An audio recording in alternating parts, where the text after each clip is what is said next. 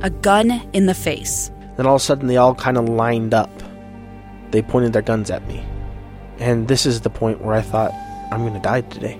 Started 2 years of horror for an American in Venezuela. They said, you need to give us your phone and get ready because you're coming with us. I'm Becky Bruce, and I spent a year researching and piecing together Josh and Tammy Holt's story about their ordeal in a notorious prison. That's when everything started to turn bad. We had another pound on the door. Boom, boom, boom. And there was the police once again. You can binge all of the episodes of Hope in Darkness on KSLpodcasts.com or wherever you get your podcasts.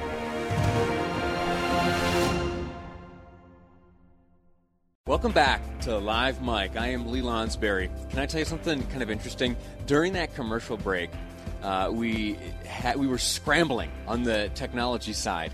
It is a wonder, a marvel of technology that we were able to broadcast the way we are today. I, as you know, am broadcasting from my guest bedroom in my apartment in downtown Salt Lake City. And that is because of this coronavirus. Yesterday was an exception. The power was knocked out in my place due to that earthquake.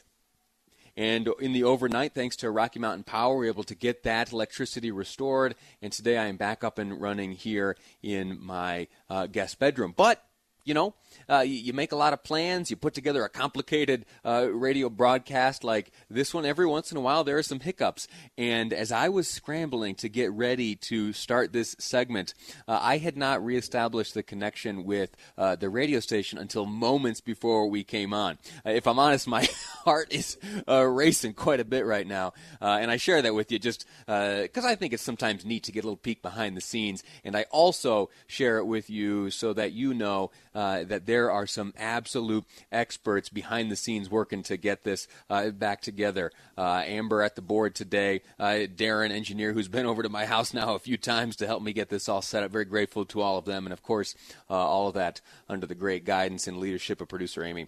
So that's that. Know that we are working hard to make sure that you're able to enjoy my ramblings for a few hours each day. And I will continue those ramblings now. A little bit of history.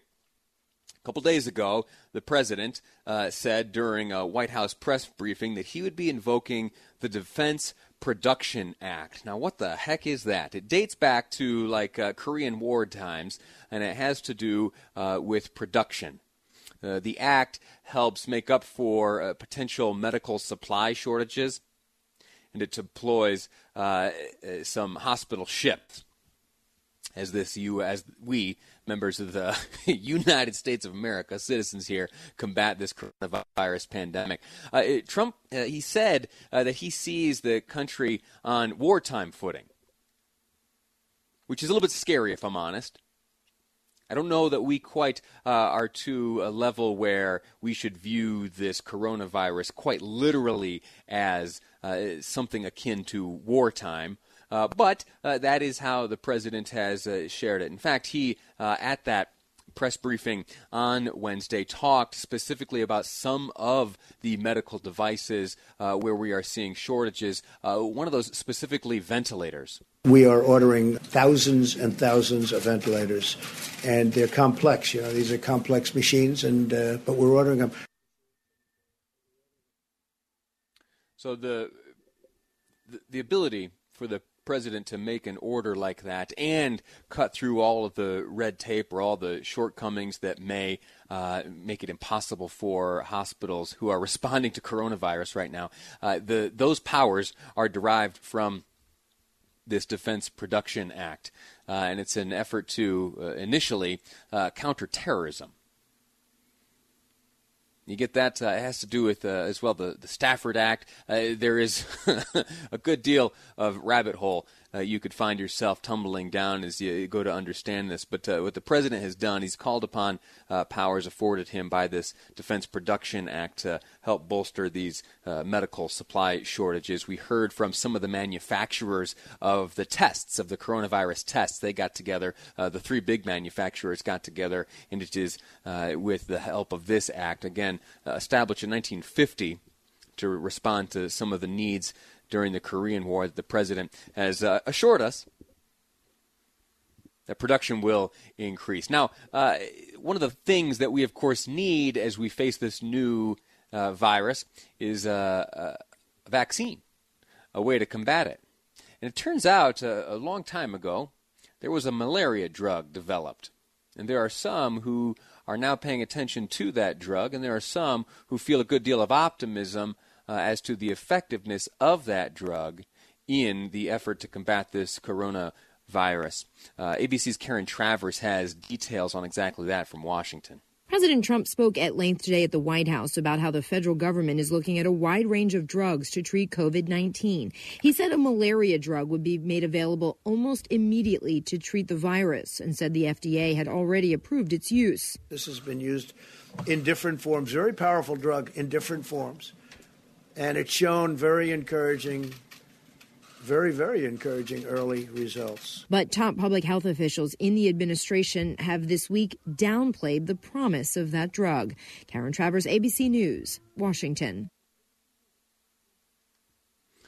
In that new briefing from the White House Coronavirus Task Force, President Trump says the federal government is considering approving experimental and international drugs, including this one mentioned by ABC's Karen Travers, used to combat malaria. That may show promise in fighting symptoms of COVID-19. This has been used in different forms, very powerful drug in different forms. And it's shown very encouraging early results. The U.S. Commissioner of Food and Drugs, Dr. Stephen Hahn, talked about treatment options, including this very malaria drug called chloroquine. That's a drug that the president has directed us to take a closer look at as to whether an expanded use approach to that could be done to actually see if that benefits patients. So unprecedented action, sweeping action, powers called upon by the president under this act, this Defense Production Act, is leading to an increase in production of these tests and hopefully steps towards the development and ultimate implementation of a drug to combat this. Maybe it's this old malaria drug, maybe it's something new. Time will tell, and we will be anxiously waiting. We're going to take a quick break here, and when we come back, we're going to be talking to an old friend of mine, Pete Ashdown. He's the owner of X-Mission. I used to call on him all the time when I was working for Doug Wright. The conversation I want to have with Mr. Ashdown has to do with the added demand on the internet right now. So many of us, including myself, are working from home.